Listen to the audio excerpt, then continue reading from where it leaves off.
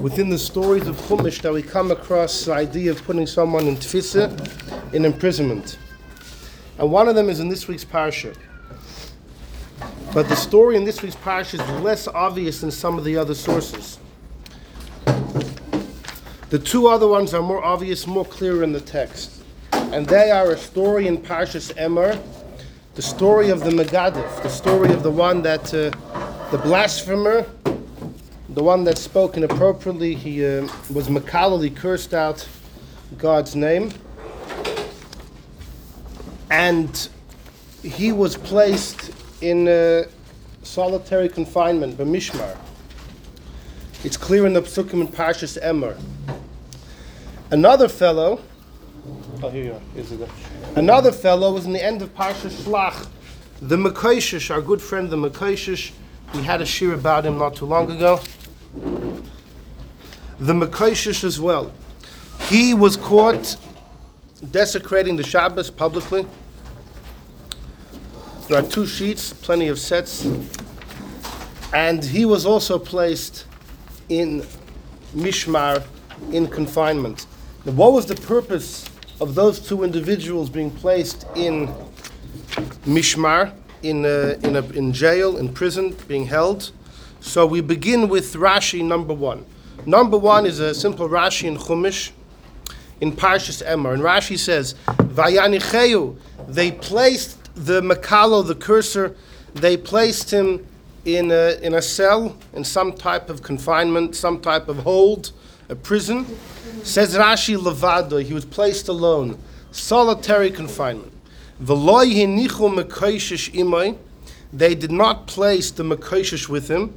Says Rashi, why would they have? Sheshneim hoyu beperek echad, they were both the same time. They were both the same time, but they were placed in different holdings. Here we go. Now, why taka were they not placed together? So here's an important idea. It says Rashi, "V'yoidim hoyu shamekoshish b'misa." The Mekoshish, the one that was caught, let's say, gathering wood. The story in the end of Shlach, they knew that he deserved the death penalty.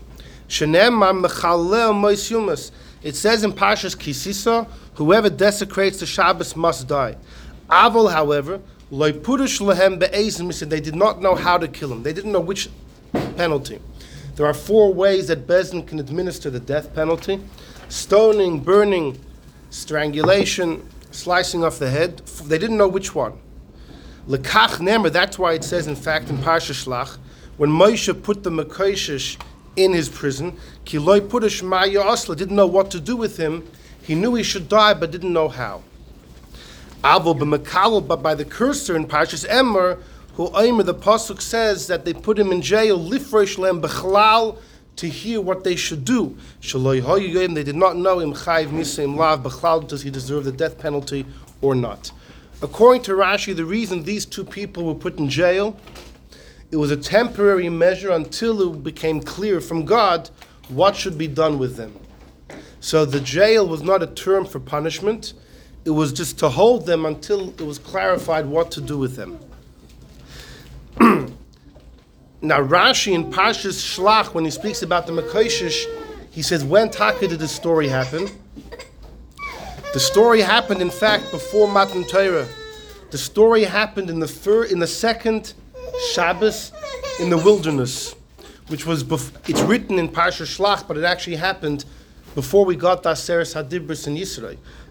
It was when we first entered the desert and we were given the mitzvah of Shabbos. The first Shabbos we kept. The second one, the Mekoshish desecrated.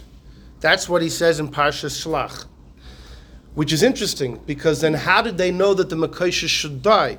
Rashi here says they knew the Mekoshish should die, because it says in Parshas Kisisa, whoever breaks Shabbos should die. They didn't know which death penalty. But the story happened well before Parshas Kisisa. Parshas Kisisa is what Hashem told Moshe when he was in Har Sinai.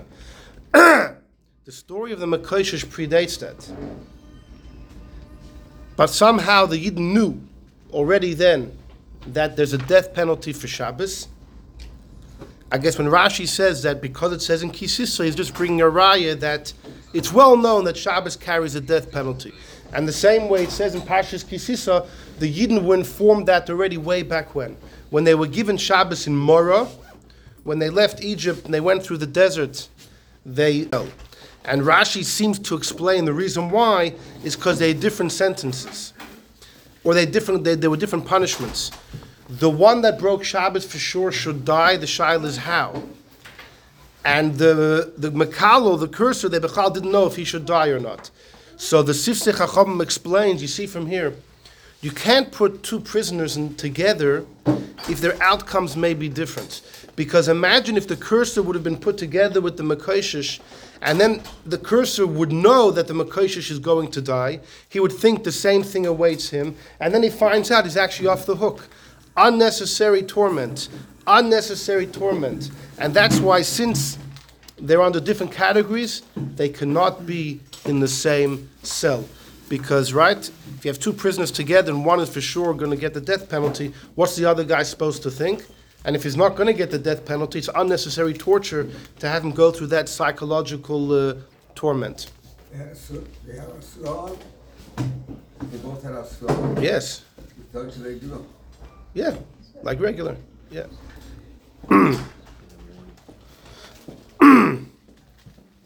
Anyhow, so this is one idea we find clear in Chumash, the idea of Meiser. But it wasn't jail for the purpose of a punishment of jail. It was a temporary measure just to clarify what should be done with the fellow. Okay, this takes us to number 2. Number 2 is a Rashi in this week's Parsha. There's the story of Eldad and Medad. Eldad and Medad, two wonderful, they were prophets, great people. Last year actually, today, on this week's Parsha, we had a fascinating shir about the identities of Eldad and Medad. Brothers, half-brothers of Moshe, the Shailas from Amram or from Yecheved, as we discussed by Rucha. But Eldad and Medad give a prophecy. And Moshe's son, Gershom, comes running to his father. Moshe was then in the Oyel Moed, he was in the Mishkan. And he had just summoned 70 elders from the Shvatim to join him in his communal service. And the Eibishter emanated from the spirit of Moshe upon them, and they all prophesied. Eldad and Medad remained in their tents in the camps.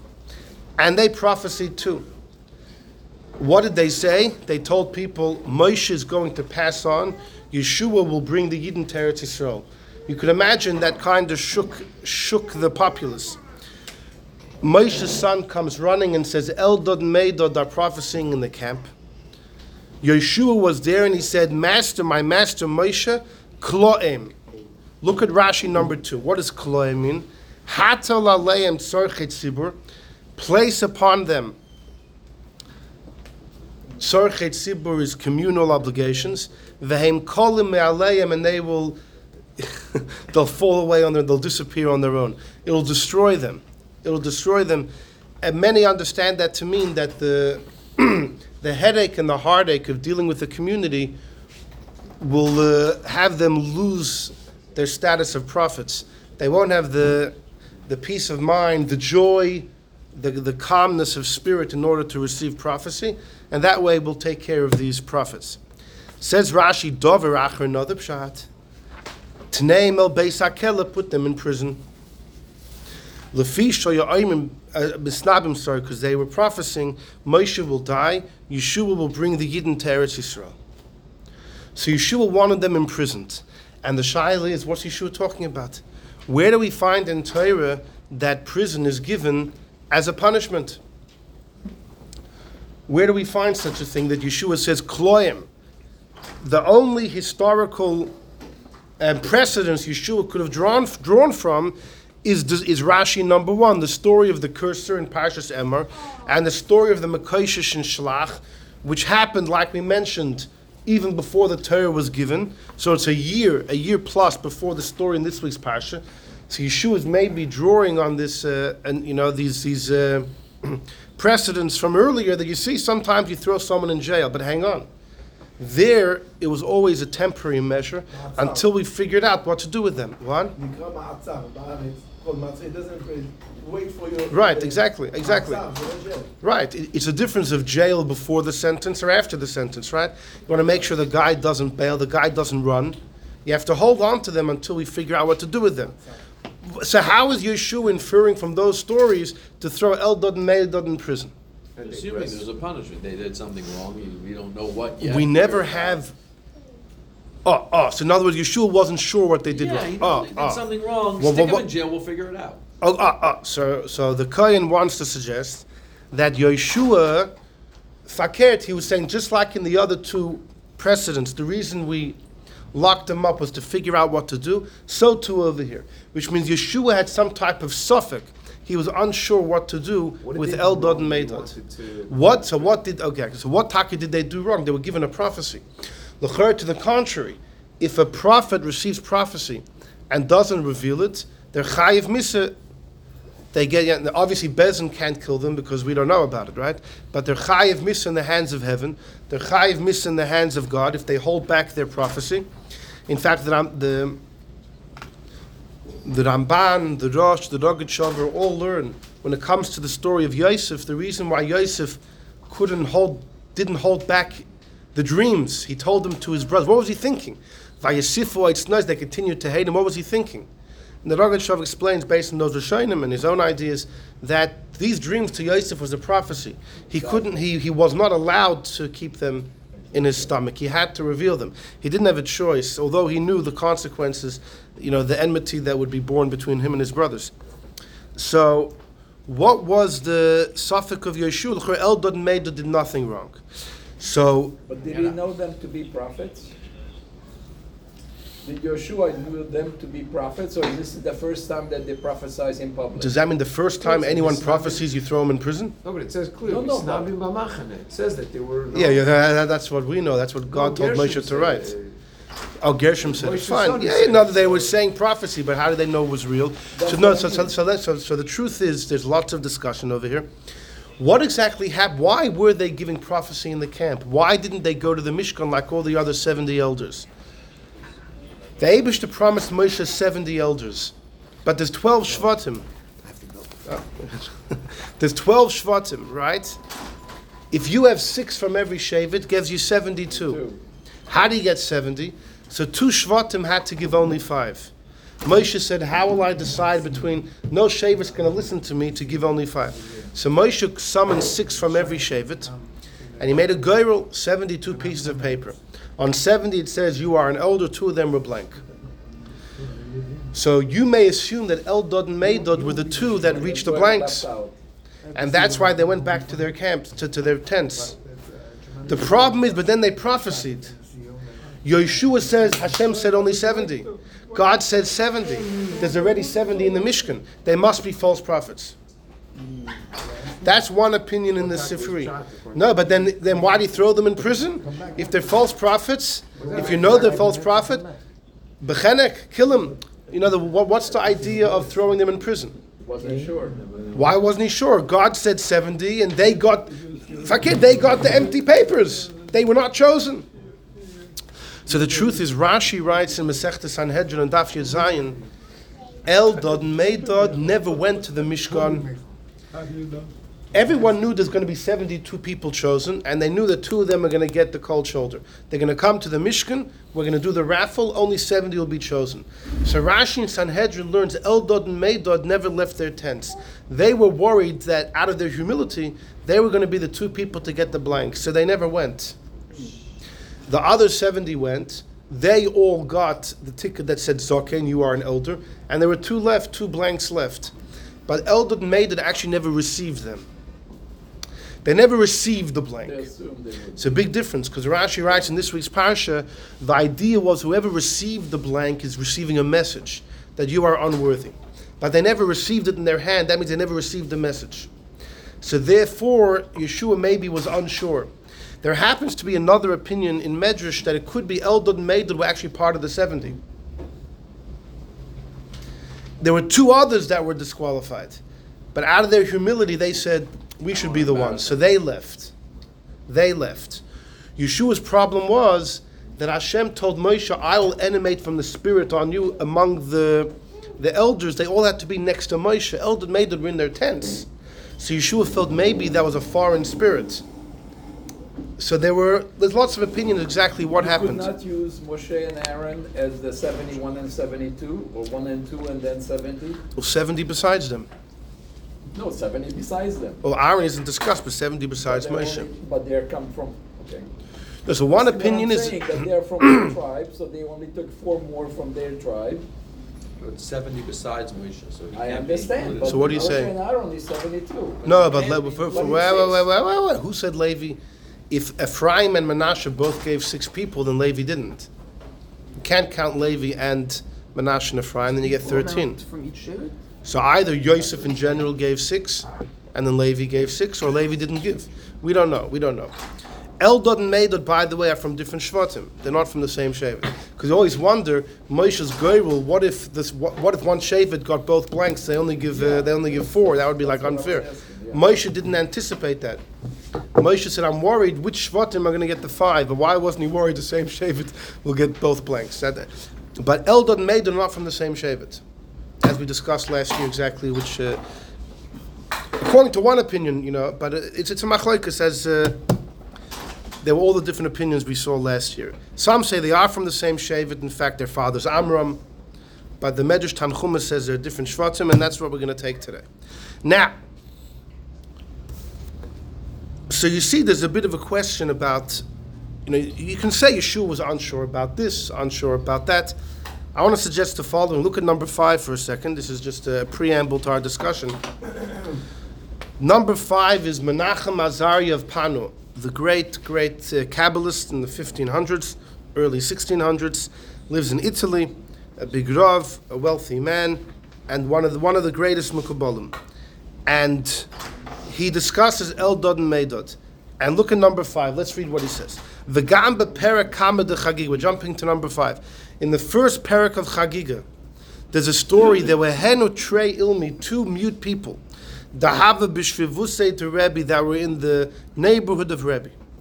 Bnei Basrei Rabbi Yochanan ben Gudgada, grandchildren of Rabbi Yochanan ben Gudgada. And they were mute. And Rebbe would give shir, and they would just be, nodding with their head, making with their lips, being good students. Like us. And Rebbe davened for them; they should be able to speak. And it was exposed. Va'ashtakach, it became apparent that they were gemir. They knew the entire Torah. Sometimes you have students in shir, and they never say a word, and for all you know, they know everything. V'soid ha'inyan, says the Rameh. Who are these 2 mutes that are discussed in Gemara Chagiga? Students of Rabbi Yehuda Hanasi. Elu trei achin, Eldad and Meidad. They were Gilgulim of Eldad and Meidad. These 2 people in Chagiga are Eldad and Meidad. V'leidasan hoisa oz bedima minisu and hanizka. When they were first born in the times of the desert, they were born amongst tears. V'heim besoy dimas ashukim, the tears of those that are oppressed. Ma'achar, since the get loy hoya belev shalom. The get was not with a full heart. Just to quickly remind you from last year, the opinion of Yonasan ben Oziel is when Amram divorced his wife, when Parah came out with the decree that all the firstborn kids have to be killed, Amram temporarily divorced Yocheved. That we know, it's a Gemara in Soita Rashi quotes. Yonasan ben Oziel says Yocheved remarried someone by the name of Elitzaphan ben Parnach, who comes up in the end of Parshas, in Parshas Maseh, and they had 2 kids, Eldad and Meidad. And then Amram remarried his wife. And we had a whole discussion last year, how was he allowed to remarry her after he divorced her, etc., etc. And the Rameh explained, this is in the same essay, short essay that he has, that Amram divorced her, but he hadn't conditioned that if one day he wants to remarry her, then the get was never valid. So when he remarried his wife, it actually turned out the get was never valid. The problem then is, but then when she lived with Elitzaphan, she was doing adultery, which is another issue. And for that we explained, no, since at the time Yocheved thought it was a good get, there's no prohibition for her to be with Elitzaphan. And it's the exact same as the story of David with Bathsheba. I'm sorry, not Bathsheba. David with Michal, even though Michal had been living with somebody in the interim. Let's not repeat the story. But says Ramemi Panu that because of that issue, Eldad and Medad came back and were born as mutes. Then he says further, Gam l'sibaches, another reason they were mute. Ki pirshu nevuasan shaloi b'shus. Here's the clincher. He says, when does a prophet have to reveal their prophecy? When they were told to by God. But loik siv leimar, it doesn't say Hashem spoke to them leimar to tell over. Therefore, the prophecy they were given, they were not to reveal. Ki ein roy la'imram la'acherim. You should not tell over the message from God if Hashem doesn't say leimar. Hashem showed them a prophecy. It says misnabim, right? Eldad Medad misnabim. It's a Rosh Tevis. Moshe tanuach nafshe begana lekim. Moshe's soul will rest in the garden of God. Yeshua machnis Yeshua will enter us to Eretz Yisrael. That's the word misnabim. V'yotzrichim le'olam anavu. They should have concealed the prophecy until it will be told to them that they have reshus to reveal. And that's why Yeshua was zealous for his master, and he said, Adoni Moshe kloim, ki pirsimu nuvuasam, because they revealed their prophecy. Oh, he says, and since they spoke out of line when they were Eldad and Medad, therefore they came back as two mutes. Couldn't speak. Because the first time they spoke out of line. Until Rebbe davened for them and they were healed. That's what the Ramemi Pano says. So what's he saying? That the issue Yeshua had with them was not that they were, Yeshua knew they were the real deal, they were true prophets. But they didn't have to say what they said. Because Hashem didn't say lame, or the purpose was to reveal it. So here's the big shaila. So what was Yeshua's problem then? So they did something wrong. But what was Yeshua's suffix? If Moshe is a king, then they're married b'malchus. Yeshua had a suffix if Moshe halachically was a melech or not. There's a big debate if Moshe was a king or not a king. If Moshe was a king, then how do you have the story in Parshas Yisro, when Moshe Shver came, and there was a big meal, Moshe Shver and all the elders, Moshe didn't sit down and eat, he walked around, he was the waiter. How could a melech wait around? How could he be a waiter? He's being meichel on his honor. A melech can't. A rav can, a nasi can, not a king. So many want to prove from that story Moshe didn't have the halachic status of a king. The Rogatchover Tainas, Moshe became a melech when he got the second luchas and he came down on Yom Kippur. Because then Moshe's face shone. That's like a crown. That's when Moshe was given his crown. That's when he became a king. The story of the meal happened earlier. Not so pashut. Many hold the story of the meal happened on that Yom Kippur. And that's why Moshe wasn't eating. He was the only one that was told by God about Yom Kippur. He knew he had to fast. But everyone else, Moshe came down with the second luchas on Yom Kippur. Everyone else had eaten the night before, so their Yom Kippur was blown. Moshe had fasted. He fasted on the mountain. So that's why when Moshe came down, he couldn't eat. Moshe had to camouflage his not eating with the fact he was the waiter. That's what one of the early bells of Rebbe's Tainas. So there's a big... if the meal happened on Yom Kippur, then the Rogatchover's vort falls off. Moshe already came down with his face shining, so if that made him a king, how did he wait around by the meal? The Melech can't do that. What was your shadow?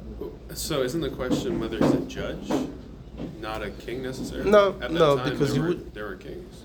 There were judges, right? No, Yeshua, the Rambam holds Yeshua was a melech. The Rambam also says Moshe was a melech. But there's a Ran in one of his drashos who says differently. It's a big debate in the Rishonim. The Rambam writes, if you want to add to the Azor, expand the Azor, you need 70 elders, you need a prophet, you need a king, just like they had it when they had Moshe. He says Moshe was a melech. But there's rayos that he wasn't. So it could be that, like the Ramemi Pano says, Yeshua's problem was the fact that Eldad and Medad spoke out of line. And it was belittling to Moshe. What they said was true, but they didn't have to say it. The shaila is, if Moshe is a melech, then they're murdered in b'malchus, they rebelled against the king. And as such, who knows what the punishment could be. But if Moshe is not really a melech, so then they wanted that punishment. So that may have been the suffix of Yeshua, why Yeshua said, throw him in prison. Anyhow, this is just an introduction. What you see from here is, as far as Chumash and all the stories of Chumash, when do you throw someone in prison?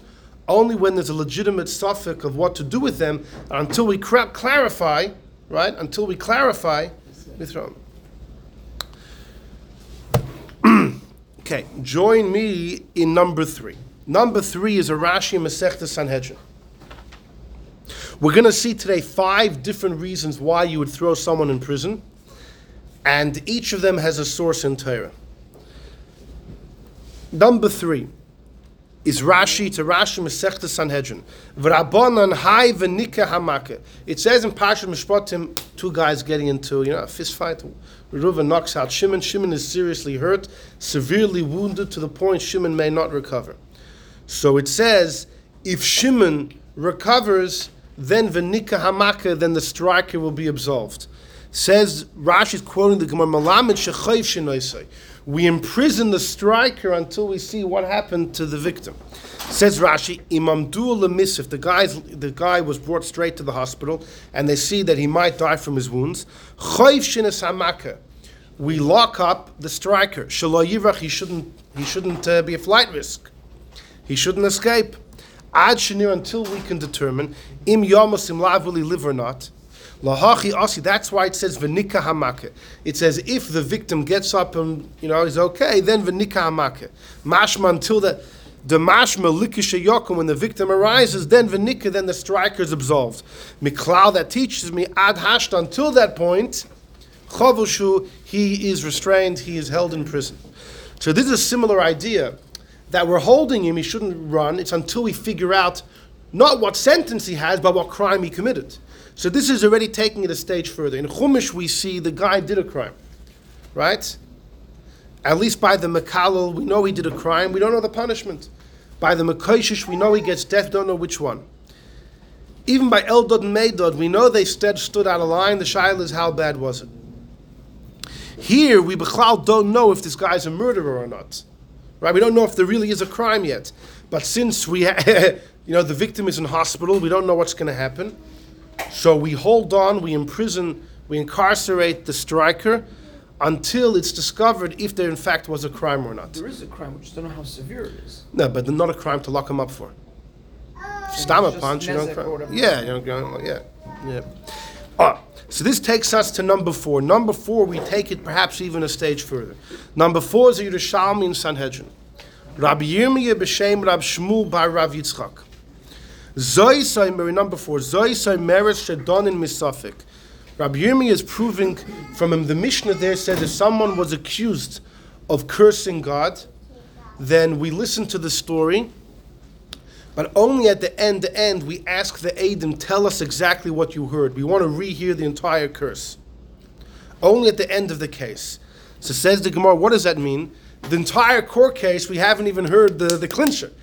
We don't hear the actual evidence of what the curse was until the end. And that's crucial. Until you hear word for word what the cursor said, you can't punish him. So that teaches me, Don in Misafik, we can go through a whole court case without actually having real evidence to start off with. So says the Gemara, wait, this is the Yerushalmi in Sanhedrin. Wait a second. Hey Chavide. What case are you trying to insinuate, to intimate from here?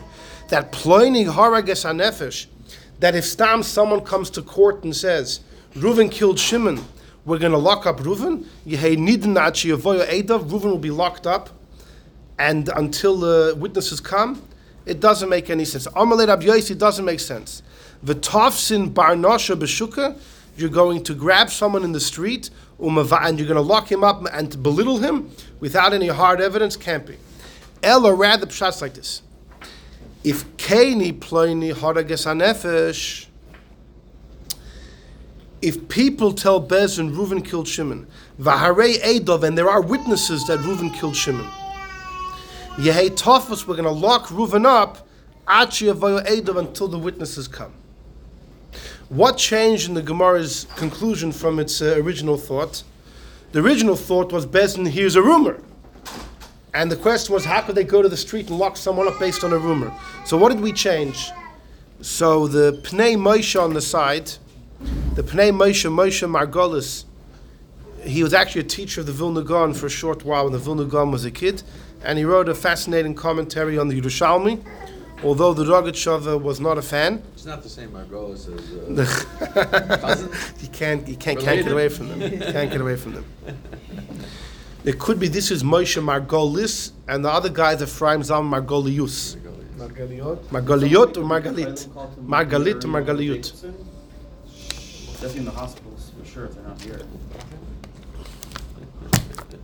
Come learn for his refuah. This will help. I'm gonna go visit. I'm gonna go to Mount Sinai. No, this will be more effective. This will be more effective. We learned that in this I don't year. do that. I do the physical. I do the requirement stuff. Anyhow, so the Pnei Moshe, it's not so clear in the Pnei Moshe, but it sounds like in the conclusion, the Bezdin is actually told who the Eidim are. It's not just a rumor. Right. They're told who the Eidim are, and more than that, it could be they heard, it could be the Eidim said, yes, we have testimony. Yeah. So the Bezdin knows that there is alleged testimony, but it takes time. That the Eidim can only come tomorrow at 3 p.m. This guy's going to be a flight risk, so we lock him up. So from the Yerushalmi, you see, you can even lock someone up when you b'chlal don't even know if he committed a crime. It's still only hearsay. The Eidim said they have testimony. All right, maybe not. So this is like as far as we take it. But the Yerushalmi does say, if it would be mamish only hearsay, we wouldn't lock him up. It's what do you mean you're saying? Like people saying it has to be Bezdin knows who the official Eidim are. Yes. The story began, we just haven't interrogated them yet. But anything below that, the Yerushalmi said, is taking away the person's rights. You can't arrest someone in the street and belittle him. It's taking away his rights of freedom. Like the law today. Probable cause.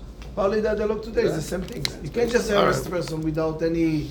because the arrest person... Not so fast. That's changing. To arrest person, you have to get the okay from the okay. judge, no? So from here, we'll hold on, we'll see. So all the sources we've seen until now, the stories in Chumash, the story in this week's parasha, Rashi in Sanhedrin, the Yerushalmi Sanhedrin, they're all cases of locking somebody up until we can determine what their sentence is, or how bad their crime was, or b'chal if they did a crime. But it's never to serve as a punishment in and of itself. That takes us to number 6. Somebody defaults on a loan. They refuse to pay. Either they have the cash or they don't have the cash. If someone has the cash and refuses to pay, what can Bezdin do to him? So look at number 6. This is the Tur in the Beis Yosef in Siman Tzadik Zayin and Choshen Mishpat. So number 6, the bold in the middle is from the Tur, and the small words on the right hand side is the Rabbi Yosef Kara's commentary. Says the Tur Lamed Aleph in number 6. The Kasav Adoni Avi Harosh, he quotes his father, the Rosh, Rabbeinu Asher B'Tshuva. Afilu hisna al atzmai, even if the borrower originally made a condition to the lender, and he said, if I default on the loan, sheyitfais hamal veskufa, you could lock me up. When the borrower wants the money, the lender says, what's the guarantee going to pay back? He says, my life. If I don't pay you, you can lock me up in the dungeon. So the malva, the lender's like, this guy's, so the malva's like, all right, if you're willing to go so far, I could actually do some more company in my cells underground, right? He lends him the money. The time comes to pay, he defaults. Says the Rosh, even if he made the condition, the cost of loibish, and he wrote a document, Eina moil, it's of no effect. Eina yachol, the lender has no ability, loyla asra, he can't imprison the borrower. But neither can he use him as a slave. One gets sold as a slave for stealing, not for defaulting on a loan. The issue is if someone has the money to pay but refuses, according to many Rishonim, they're mamash a ganav. But they're a passive ganav. You don't get sold for being a passive ganav, only for active theft. If someone's an active thief, intentional. Doesn't matter, but it's passive. No. How is it passive? Because you're a thief by not paying. That's why. That's called passive. No. You're on the contrary. How so? You're not only that. You made a contract, and you're denying the validity of the contract from your signature because you're not. The contract isn't the contract. Such a contract is void. The Eibishter doesn't allow. Look, if I take money, the Eibishter says we are his servants, not servants to anybody else. There's an exception if somebody actively steals and doesn't have to pay back, he gets sold. Any other time, one is not allowed to be sold, and therefore the lender has no right to take you, not as a slave, not to imprison you. That's it. The buck stops there. God said no. The condition isn't binding. Finished. Imagine you made a condition of a pound of flesh, the well-known story. Shlomo Yosef Zevin, the great Chabad scholar in Eretz Yisrael from decades back who wrote the encyclopedia, the big encyclopedia, Talmudis. So he wrote an article about a pound of flesh, the Shakespeare story, Merchant of Venice. And he got lots of flack. Oh, why are you discussing Shakespeare? Many Rabbanim weren't happy that he was bringing that story into a halachic discussion. But the truth is, such a condition is not valid. It's not binding. It's not binding. And the lender is biblically prohibited to take a pound of flesh, or to incarcerate you, or to put you into servitude. Done. That's what the Torah says. The shaila is, what about Bezdin? What can Bezdin do to enforce you to pay? So we had a shir a while ago that when it comes to a mitzvah aseh, any mitzvah aseh that someone doesn't want to do, Bezdin can use all the force necessary. All necessary force. And we had a debate between the Rambam and Rabbeinu Yoina. The Rambam says you can kill someone. The Rambam says you can twist their hand until it hurts, and if the person doesn't cave, they'll die from the pain. It doesn't bother us. That's a debate we learned between the Kseis HaChoshen and the Nesivis. We learned to debate if it applies today or not. But Rabbeinu Yoina said it doesn't mean to kill the guy. It just means to, twist his hand until he agrees. But if he's so adamant, then you just leave him. You don't kill him. But the Rambam says you could. So that means if someone doesn't want to pay the loan, we can push it. Torture the guy. Well, you can't put him in. You can do everything but put him in prison. So let's see. We have a big debate between Rabbi Yosef Kara and the Ramah, between the Sfardim and the Ashkenazim. So look in number 6 in the number 6, back to number 6 on the paragraph surrounding the Torah's Beis Yosef. The Kasav Adoni in the bold letters is quoting the Torah that the Rosh writes in a letter. Klal Samaches Sim Yud. What? In number 6, the Beis Yosef, the Rashi letters. Okay. Yeah. The second line. The Chen Kasav Harashba B'tshuva. The Rashba in a letter also writes like the Rosh, that even if the borrower made whatever condition stipulated, you could put me in prison, it's not binding. And then the Chen Kasav Harivosh, and we'll see the Tshuva the Rivosh soon. Va'afalpi says Rabbi Yosef Kadosh Shematzasi Kasav I found b'shem Sefer Aguda. There's a Sefer called the Aguda. Rabbi Alexander HaKoyen is a Koyen. He was a student of the Mordechai. He was also a Koyen. The Mordechai was killed in 1298 in the Rheinfleisch massacres in Germany, and unfortunately, the Aguda, his student, was murdered by the plague of the Black Plague in 1349. And many believe he was murdered then. With tens of thousands of Yidden were killed during the Black Plague in 1348 in Western Europe. 1348, 1349. Because millions of people died, and they blamed the Jews for poisoning the wells. It was one of the worst in the Middle Ages, one of the worst. Some say 50,000 Yidden were killed or something, could be more. Horrible. The Mordechai was a student of the Maharam, who was not a Kohen. That breaks the Kohen, so we don't mention him. The Maharam of Rottenburg, we don't mention. Anyhow, so the Aguda says like this. The Adam, we're in the 4th line of the Beis Yosef. Sheyesh loy ve'eina mishalem. If someone has a cash but refuses to pay, chayv shenoise, Bezdin will imprison him. Bezdin will imprison someone who refuses to pay. Ve'hevi rai, he brings a proof because it says in Shabbos, Abba Bar Marta, there was a fellow Abba Bar Marta, he was an Amora.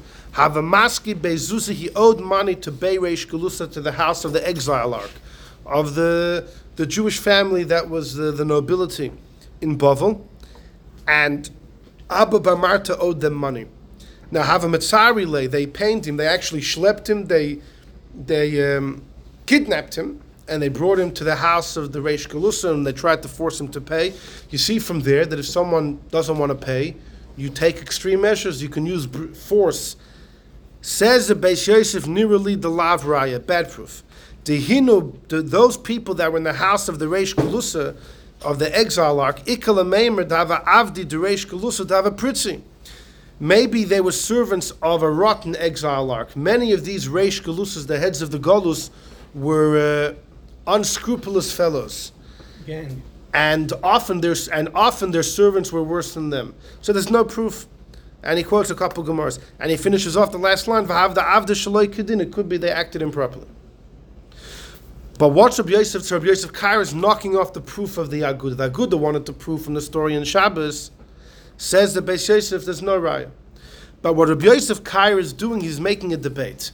Rabbi Yosef Kair says the Rosh, the Rashba, and the Rivosh all say you can't incarcerate the guy. The Aguda says you can. The Rosh is originally from Germany. He can. Sure, he can. Well, he's before the Rivosh, and the Aguda was a couple years younger than the Rosh and the Rashba. The Rosh passes away 1327. He passes away 1349. Why can he argue? He's 20 years younger. The Aguda is 20. So the Rosh starts off in Germany. The Rosh passes away in Toledo in Spain. The Rashba lives in Barcelona in Spain. The Rivosh is also in Spain till the end of his life when he went to Algeria. But so the Spanish Rishonim said none of this stuff. The Aguda is in Germany. Aguda is Ashkenazi. He's in Germany. And the Aguda, so it sounds like it's almost a debate between the Sfaradim and Ashkenazim. The Sfaradish Rishonim don't allow to lock up someone for defaulting on a loan, and the Ashkenazim allow it. Comes the Ramah in number 7 and says he thinks Rabbi Yosef Kaira is not correct here. He thinks there's no debate. The Sfaradim are talking about when the guy doesn't have what to pay. That's why you don't lock him up. The Aguda is talking about when he has what to pay. According to the Ramah, there's no debate. If someone has the money, you can twist his arm until he dies, according to the Rambam. Why can't you lock him up? Look at the Ramah. Number 7 is the Darchei Moshe. Says the Ramah, venerally it seems to me, ein hadover tzarich raya. The Aguda's din doesn't even need a raya. It's so obvious you could lock someone up. Ma'acher sheyesh lo, if someone has the money, ve'ein aroitz l'shem, doesn't want to pay, koif v'noisa b'chom, it will force him in whatever way possible. Because priyas bal chayv is a mitzvah, paying back is a mitzvah, u'makin noisa will hit him on tzateit nafshay to fulfill the mitzvah. And like the Tur himself says earlier, and so does the Rivosh, in the tshuva that the Beis Yosef quotes, and we're going to see it on the next page. The Rivosh also mentions this idea that it makes sense to force someone to pay because paying is like any mitzvah; it's no worse than any mitzvah. Says the Ramah, Rabbi Yosef Kaira quoted a Rosh, he quoted a Rashba, Ein koich la'asra, we can't incarcerate him, v'loy l'shtabed, but not to put him in servitude. Hainu k'she'ein lo l'shtabed, that's when he doesn't have the money. Avol k'sheyesh lo, if he has and he doesn't want to pay, shaloye reshus lebezin l'chav shala'asra b'chol dover, to say that Bezin can't incarcerate him, zeh loy ol al das, doesn't make any sense. Kain nirali, that for sure you're able to. He finishes off that the Rivosh writes in the above mentioned tshuva, if the borrower swore that if he defaults on the loan, he'll have to go to prison until he pays, then he has to go to prison just to fulfill his oath. Because that has nothing to do with the lender. You made an oath, you have to do it. But what do you see from the Ramah? Big debate. Rabbi Yosef Kaira learns the Sfaradish Rishonim don't allow the incarceration. The Ashkenazim do. The Ramah says there's no debate. It depends if the guy has the money or not. If he doesn't, then don't touch him. If he has, everyone will agree you incarcerate him. So this is already another Indian of putting someone in prison. It's as a method of force. It's not as a punishment. It's as a method of force. In fact, there's a Rashi in Masechta Psachim. The Gemara there speaks about somebody who was unable to be by the Shchita because he's in prison. Rashi says, why is he in prison? By the Yidden. Rashi says, for example, he didn't want to divorce his wife or he defaulted on a loan. You see from Rashi clearly that there are times a person could be put in jail, not as a punishment, but as a method of force. If someone doesn't want to divorce his wife when he has to, you could put him in jail. It's a clear Rashi. And Rashi also gives the example of money. Just like so you'd see Rashi, the Aguda. By the get, I understand it's helping to give the get. But if you don't have the money, what's that? No, if he has the money. If he has the money. Yeah, if he has the money. If he has the money. Are you allowed to make him, because it seems like, especially from the Ramah, that an extra way to do it is you make the guy swear. Because that way you're covering all bases. But are you allowed to make somebody make a shua? No, none of it's to their harm. Right. You could, Once The question: that's how are the you moment, they pay making? back. How you? Say, I'm not giving you the money unless you make a knocking someone else's independent door. Knocking someone else's door. No, but if the guy has no choice. He The needs problem to is, come what to did you gain from it? You gain that the guy's not going to be able to get out of it. Because even if the guy tries to, you gain the tour. Yeah, but that's what you gain. What do you That's what lose? you And gain. what do you lose? Right. That a Jew will suffer on your account. So you have to Nah, weigh it it's up. not he's suffering. This is assuming he can pay you back. The question is, are you allowed Yeah, but to until he comes up with the money, he's going to be suffering in that jail cell. No. The whole point of the tour and everybody, the Ramah is saying, if he doesn't have the money, he doesn't. So you make him make a shvuah. As long as he has the money, he has to pay you back. But the question is, are you allowed to make somebody make a shvuah? I understand your. Meaning you're not allowed to have somebody. People are not allowed to just random make shvuahs. Oh, you're asking because of that. I thought Yeah, you're asking only for that. No, if you deny him the guilt, unless he takes the oath to go in prison, Yeah. and he makes the oath, and if he doesn't want to pay, he'll go in jail until he decides to pay. Yeah. You know. But are you allowed to then, make him then, make then an he's extra going to be shvuah? going into jail on your account.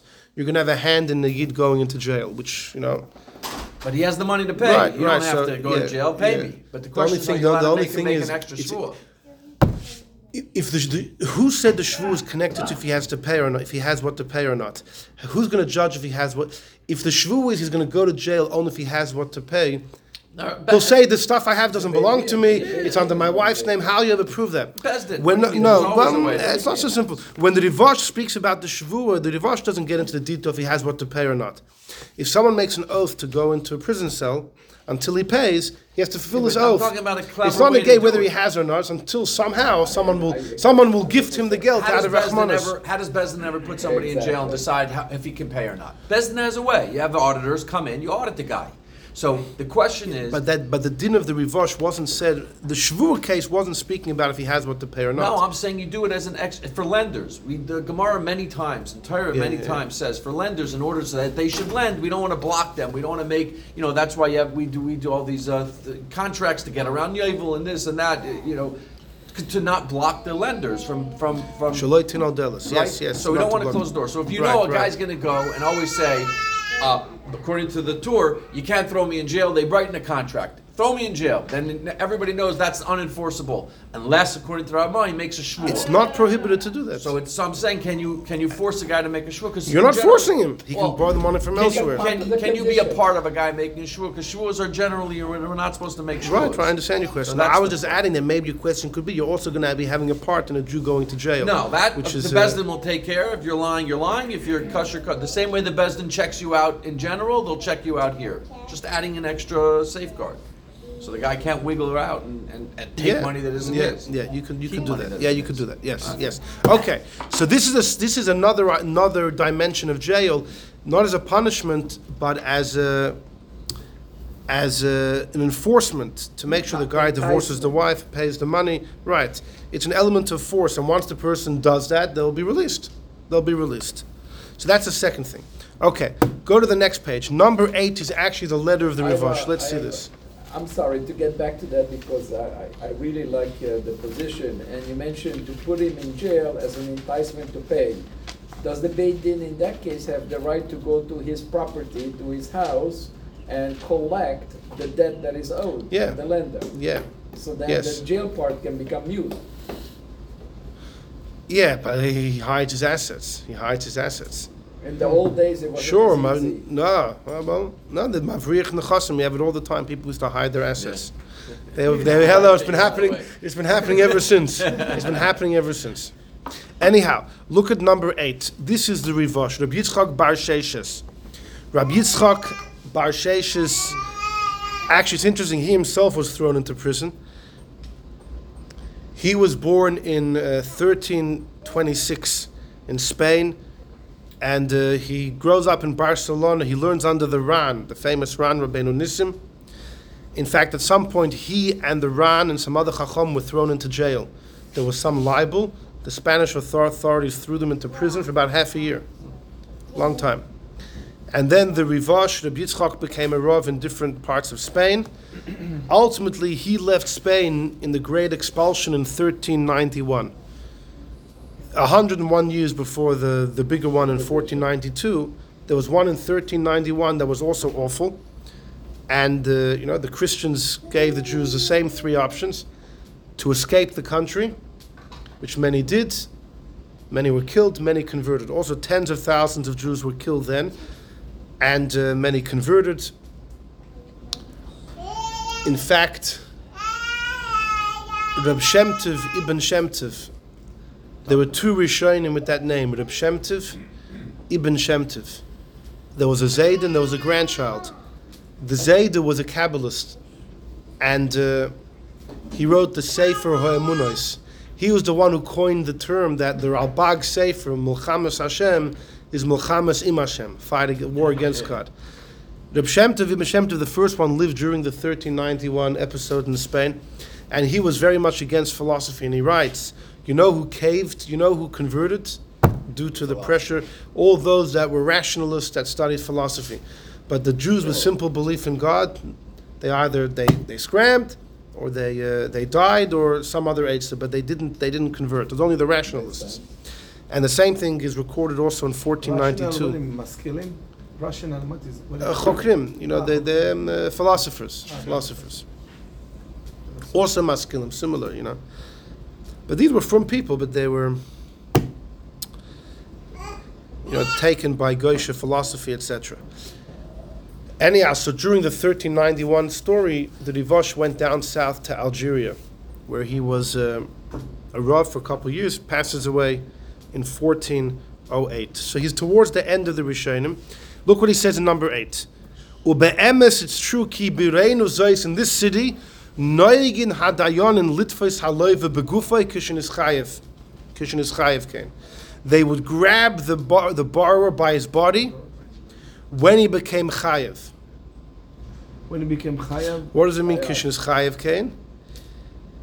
When the debt is due. Does that mean when the debt is due, or does that mean if they made the condition?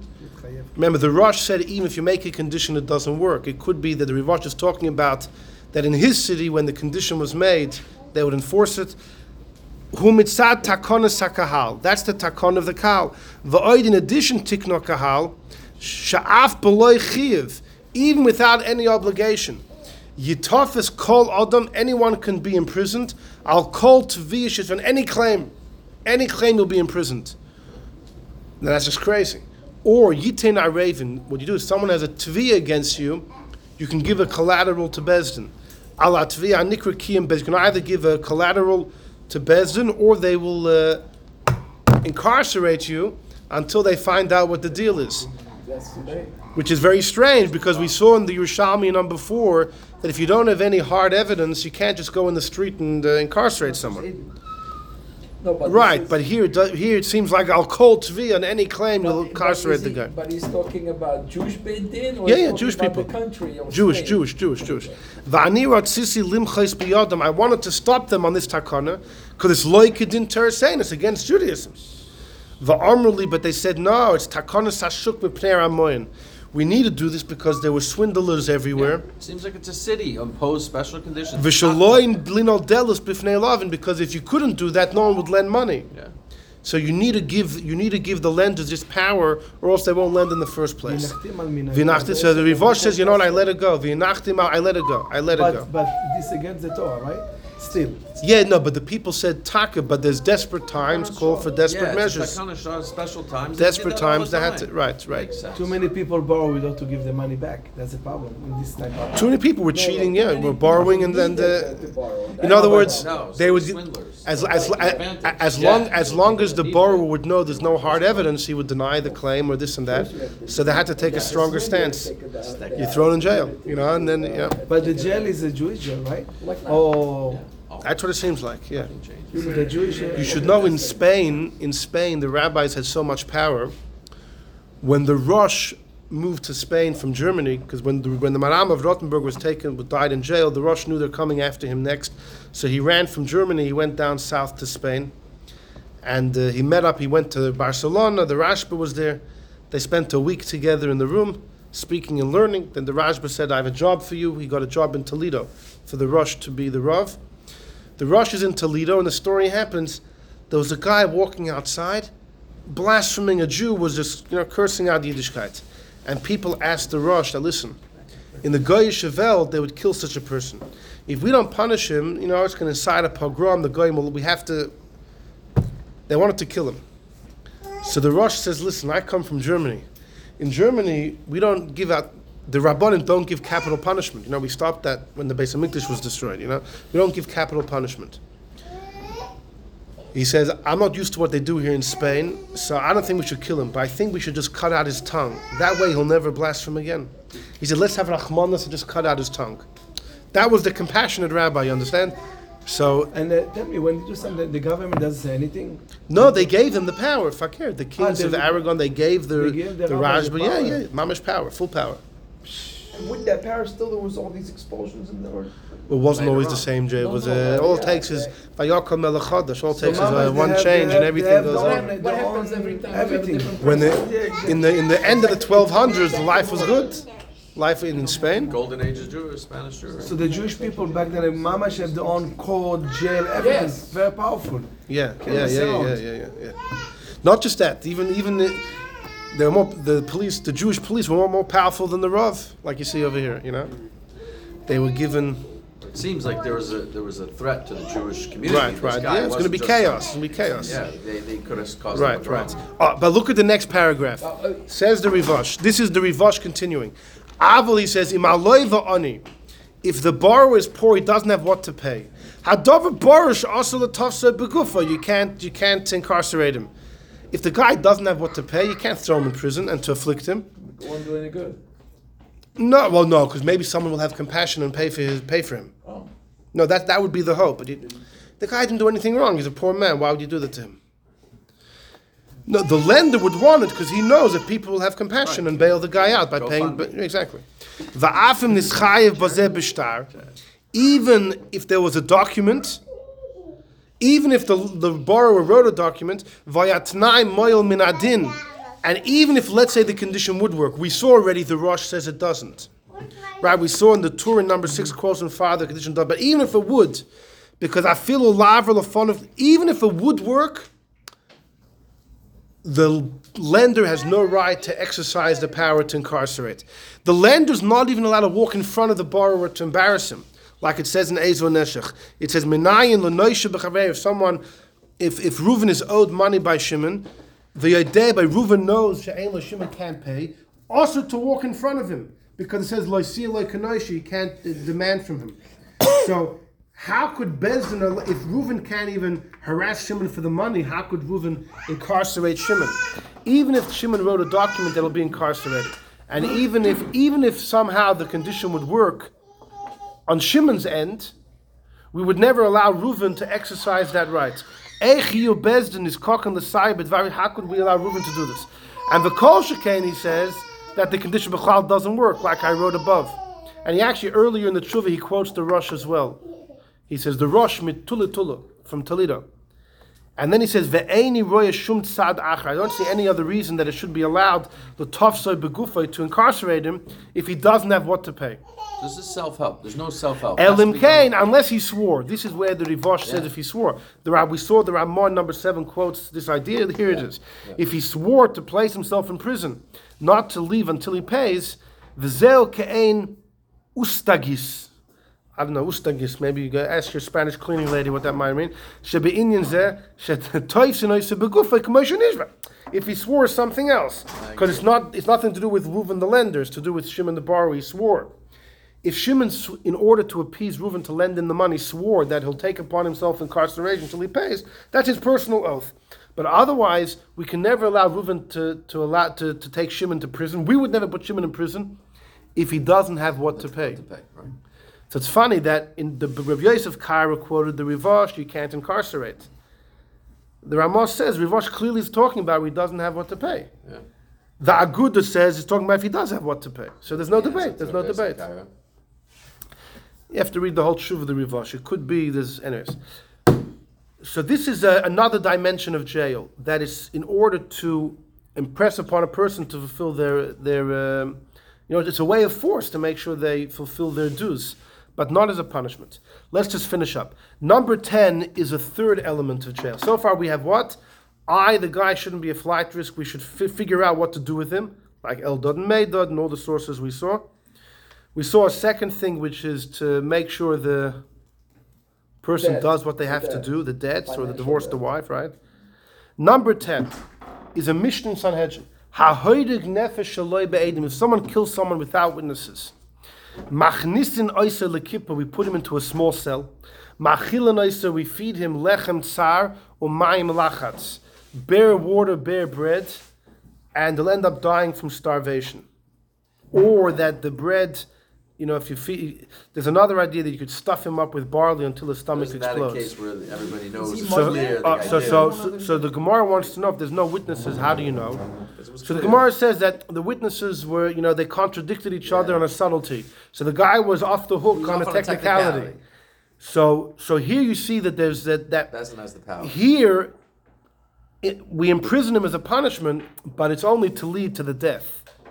Right? It's not that the imprisonment itself is a To punishment. starve him. What's it? It's because we can't kill him actively because we don't have enough evidence, so we have to have him die passively. But it's not for the prison is just a means to an end. It's a means to It's kill. a means to an end. Exactly. not- Exactly. it's not- So this is the third issue. Then we have this is the clincher is the Rambam here in number 11.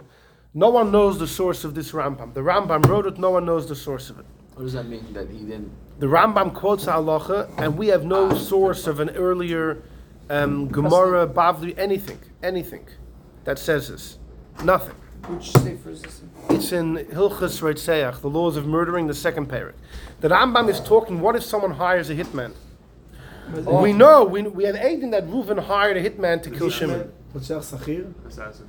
Huh? Assassin. What A is it? hitman who Sachar, Reuven Sachar, What's that, Sachir? Mishu Yitzchak et Shimon. What's that, Sachir? Yeah. Says the Rambam, or he gives another example. What if you tie up someone and then the animals come and they kill him? V'chol elu haratzchanim v'kiyetze behen. These types of murderers, she'einon, we're number 11. Einon mechuyav and Mrs. Bezdin. Bezdin can't kill them because they only caused the murder or they hired an assassin. Bezdin can't kill someone for hiring an assassin. But imratza melech Yisrael lahargam, if the king wants to kill them bedin malchus with the authority of the king, v'takana sa'ilam, to fix the world, Rashus the king could kill him. The melech has the right to step in and kill the guy. V'chein, so to not just the bezdin. Bezdin have the right to give unauthorized punishments if the time is necessary. It's a Gemara in Yavamas. This has a right. If Bezdin wants to make an exception that desperate times call for desperate measures, was necessary, they have reshus based on what they see. But then he says, next halacha, what if the king didn't kill them? And the shah, and Bezdin, it wasn't like murder was a rampant. It was a one-off story. So Bezdin didn't feel like they have the right to kill him. Hare Bezdin chayovin mikol mokum. They still lahakoisa makarabba. Bezdin should seriously beat this guy to a pulp. Hakroiv lemisser, close to death.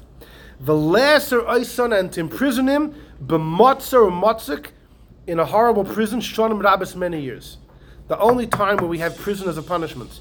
Uletzaron, and to torture them b'chol minei tzar, in order that others should be afraid. And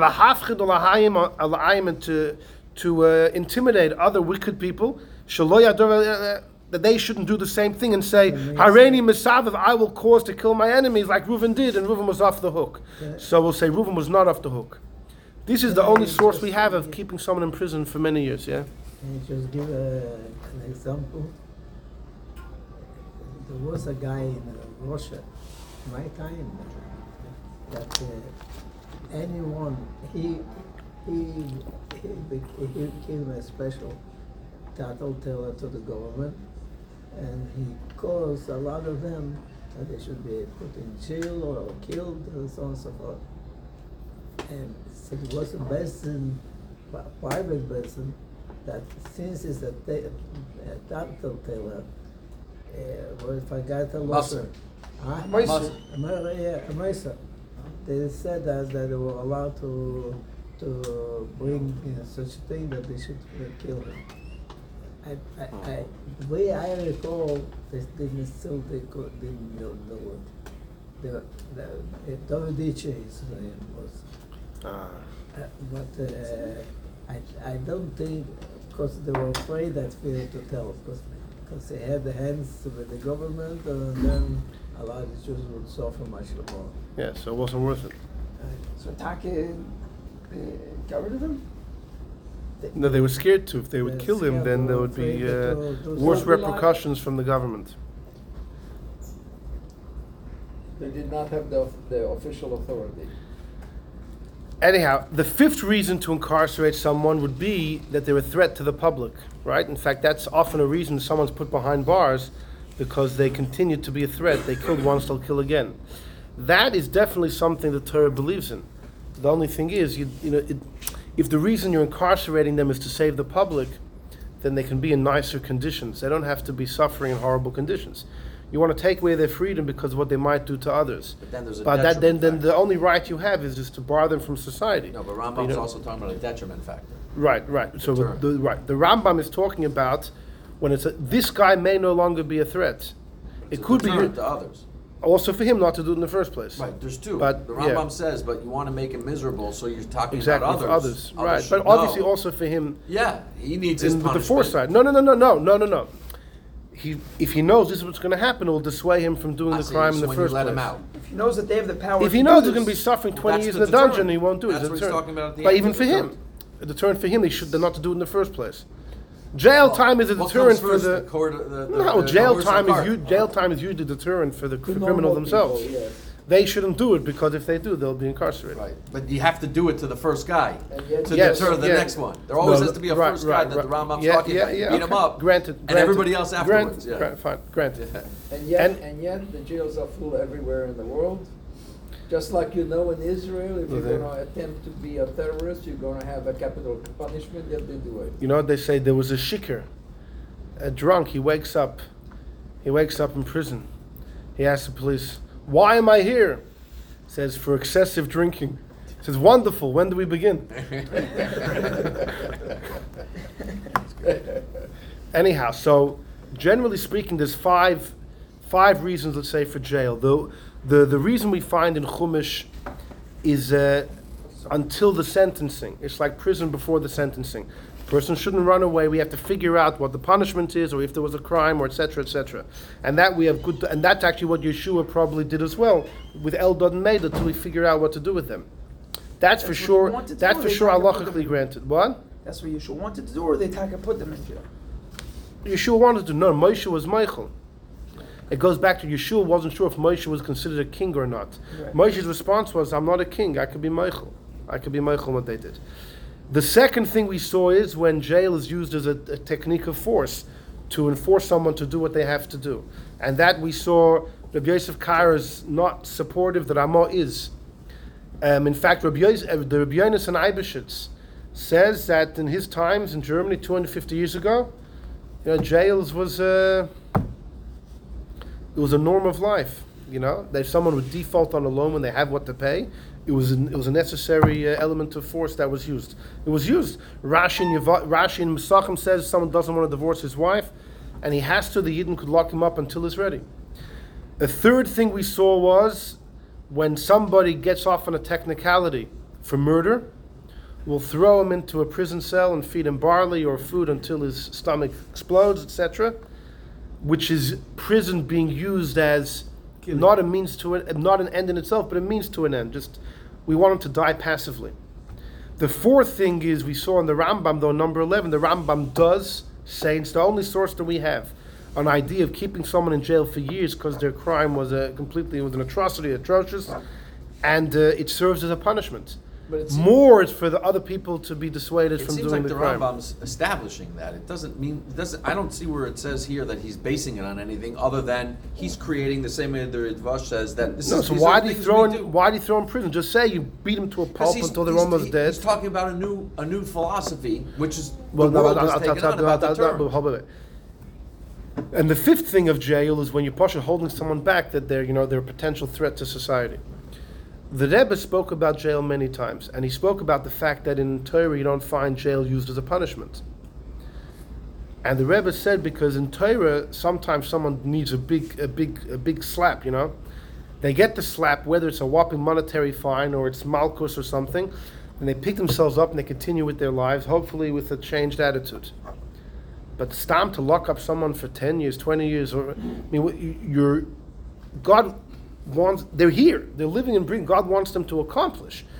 You're taking away their raison d'etre, their whole reason for existence. You're removing from them. And that the Torah doesn't believe in. All the other reasons make sense. Why you put all the other reasons we said, the four other reasons all make sense. Mm-hmm. But this idea of stam being a punishment, let's say in the case of the Rambam, this guy who hired a hitman, it was horrible. Lock him up for 20 years. 5 years in, maybe he's a changed man already. But you're still going to keep him there just so others. It seems like this was a problem. Unless maybe that's why the Rambam says the whole vort is for others to learn. Yeah. When he stays for another 15 years, taka for him it doesn't make sense. No. But something is being gained, which is other people are learning don't from say him. that plenty Right. In other words, every day he's staying there, he's preventing murders on the street. Yeah. This guy, by sitting there doing nothing in the prison cell, is preventing murders on the street. Well, but you are not imprisoning the one who was the hired hitman, the professional. He gets killed. He gets killed. He gets killed. Yeah. He did the murder. Yeah, he's a murderer. He can't blame it on the one that sent him. Ein shliach ledvar avera. By an avera, you can't say I'm only his messenger. You should have listened to God. So all these examples are like prison being used as punishment, but how about like prison used as like rehab, rehabilitating someone? Well, one is a rehab.